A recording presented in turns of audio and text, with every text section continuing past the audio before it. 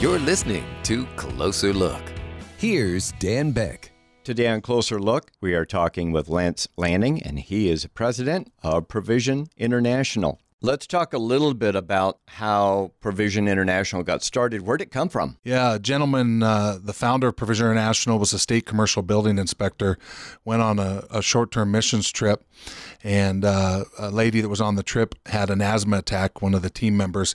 They took her to a hospital in Eastern Europe, and all they had for equipment was a coat rack and a wheelchair. He was 58 years old. He came back and he thought, man, I can do something. I can collect used medical equipment. Being a state commercial building inspector, he had connections to hospitals, and he began to collect used medical equipment and just began shipping it anywhere he could. Bucharest, Romania, Eastern Europe, parts of Africa, Central, South America, and that was the beginning of Provision International. We don't just ship used medical equipment. We still do that, but we feed people, we ship food. We have Montana farmers donate pulse crops, that's beans, peas, lentils, things like that we ship all over the world. But that's just how Provision began. A guy saw a need and answered it, and we have 260 plus volunteers across the state of Montana that make it go. So he just saw a need and said, I can do something about this, picked up the ball and ran with it. You know, he was close to retirement with the state, and he answered God's call, and God provided, and, you know, he kept it volunteer. He wasn't paid. It sounds like from the very beginning, this outreach has been an international effort. We've shipped containers to I don't know how many countries. We ship things like blankets, shoes. We have a shoe ministry called Share a Pair. It's used shoes that we collect, and people all over Montana, the Northwest, and even other parts of the United States send us shoes, clothes, Montana farmers crop, used medical equipment. If we can put it in a container, we shipped it. We ship bobcats, tractors, vans, lots of different things. But the key to where we work, and people always ask, well, how do you decide to stay in El Salvador? Or how do you decide to work in Uganda or Tanzania or Slovakia, these places that we've worked for years? It's because people on the ground we're connected to. If you ship things to people that don't know how to receive them or don't have a vision for them or a use for them, it's just giving them more stuff. And more stuff doesn't help people experience God. Matter of fact, more stuff, even more money, quite often moves people further from God than closer to God. So it's got to be someone that understands how to utilize God's resources to minister to people and to share his love and his story with them. The guy in El Salvador, for example, when we ship him a container, 100,000 lives get touched, and we've just never seen an investment like this. Once these supplies get in country, they get on the ground, where do they go and how do they get distributed to the people who need help? We don't just ship stuff to ship stuff. The people on the ground tell us the needs.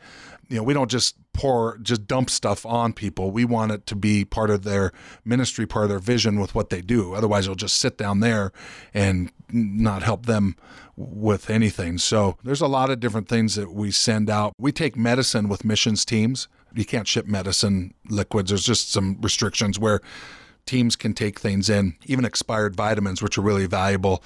We can take them in. We can't ship expired vitamins. The stuff that we ship in containers, they get there, they receive them, or they get through customs. And like this last container that we just shipped to Central America had 9,000 pounds of pinto beans donated from a place here in Montana. It had 5,200 pounds of green peas donated from a farmer here in Montana. Probably had 4,000 or 5,000 pairs of shoes from our Share a Pair ministry, a couple thousand blankets, school supplies, desks. The people on the ground are the ones that distribute it. They're the ones that hand it out. We try to be the silent partner. And what I mean by that, Dan, is international ministry, missions work works when we get behind them. And that's really how we move people closer to God. Provision International, we're the silent partner. We don't want to be lifted up. We're here to lift God up because everything comes from God. It's got to take a massive amount of funding to get these containers filled.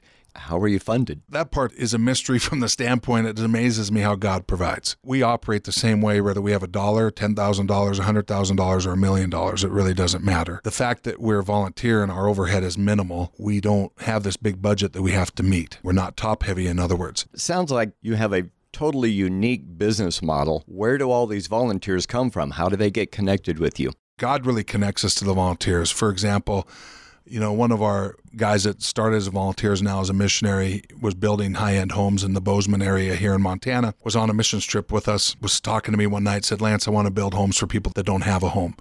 And he came and started volunteering for us. Next thing you know, he's one of our missionaries overseeing our building division for Provision International, master builder. We just have kept growing because we're not exclusive. It's not a only certain people can come do what we're doing. No, anyone can come and do what we're doing. I mean, we're rolling up our sleeves, loving God and loving people. Is there a grocery list or a set of needs or maybe something that you would just always be on the lookout for to help these people and to share?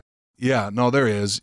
Our shoe ministry is big because people don't have adequate footwear all over the world. And there's lots of other ministries in the United States that do shoes, but not a lot that do used shoes. So we're collecting used shoes from people that, I was on a missions trip and a little girl stepped on a piece of rebar. We were building a school in Santa Ana and it ran through her foot, a 10-year-old girl. And no medical treatment. A lot of Neosporin and gauze. I was her doctor, which I'm not a doctor. But, amazingly, she never cried. We pulled that piece of rebar out of there. And I kept looking at her foot thinking, man, she needs shoes. These kids are running around barefoot. You've been in a third world country. There's lots of kids running around. They usually don't have shoes on because they don't have shoes because they're going to spend money on food. They're not going to go buy shoes. I came home. I was cleaning my garage. I looked around. I saw maybe 8 pairs of shoes I had stored out there. I had a pair of 13s. I wear 15s now. I was saving them for when my foot gets cut off in an auger. I don't know why you save shoes or you buy $100 pair of shoes and they rub your foot wrong and they just sit there. And I thought, man, I got shoes. And my wife has shoes and my kids have shoes and we all have used shoes. And I called one of my board members that lives in Pennsylvania and I said, hey, what do you think of collecting used shoes? And he said, how about share a pair? And next thing you know, this ministry started. And the first few months, we had thousands of pairs of shoes that were donated. A church here in Montana, up in Glasgow, Montana, came. And I wasn't there, but the story was they came in the middle of the winter and they left their shoes and walked home. They went and got in their cars and they left their shoes so other people could have them, and pretty moving. But so shoes is big, blankets are big. We're always looking for food. Most of it comes from Montana farmers. One of the big things that we're always on the lookout for, always, is vitamins. People are malnutritioned, so vitamins are big. We do a lot of trading and different things, but vitamins are huge.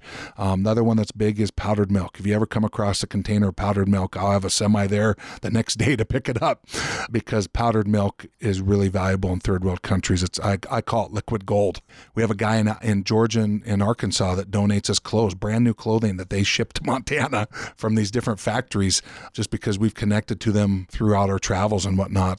There's a lot of needs that people have out there. The worst part is when you see people throw stuff away that could be utilized to help someone. People need to just think about what they have and how it could help maybe their neighbor here.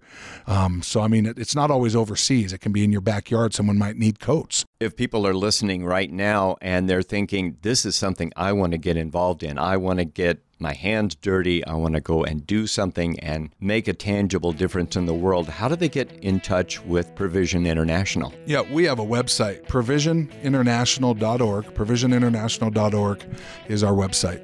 For Closer Look, I'm Dan Beck. This has been Air One Closer Look. Find us online at air1.com.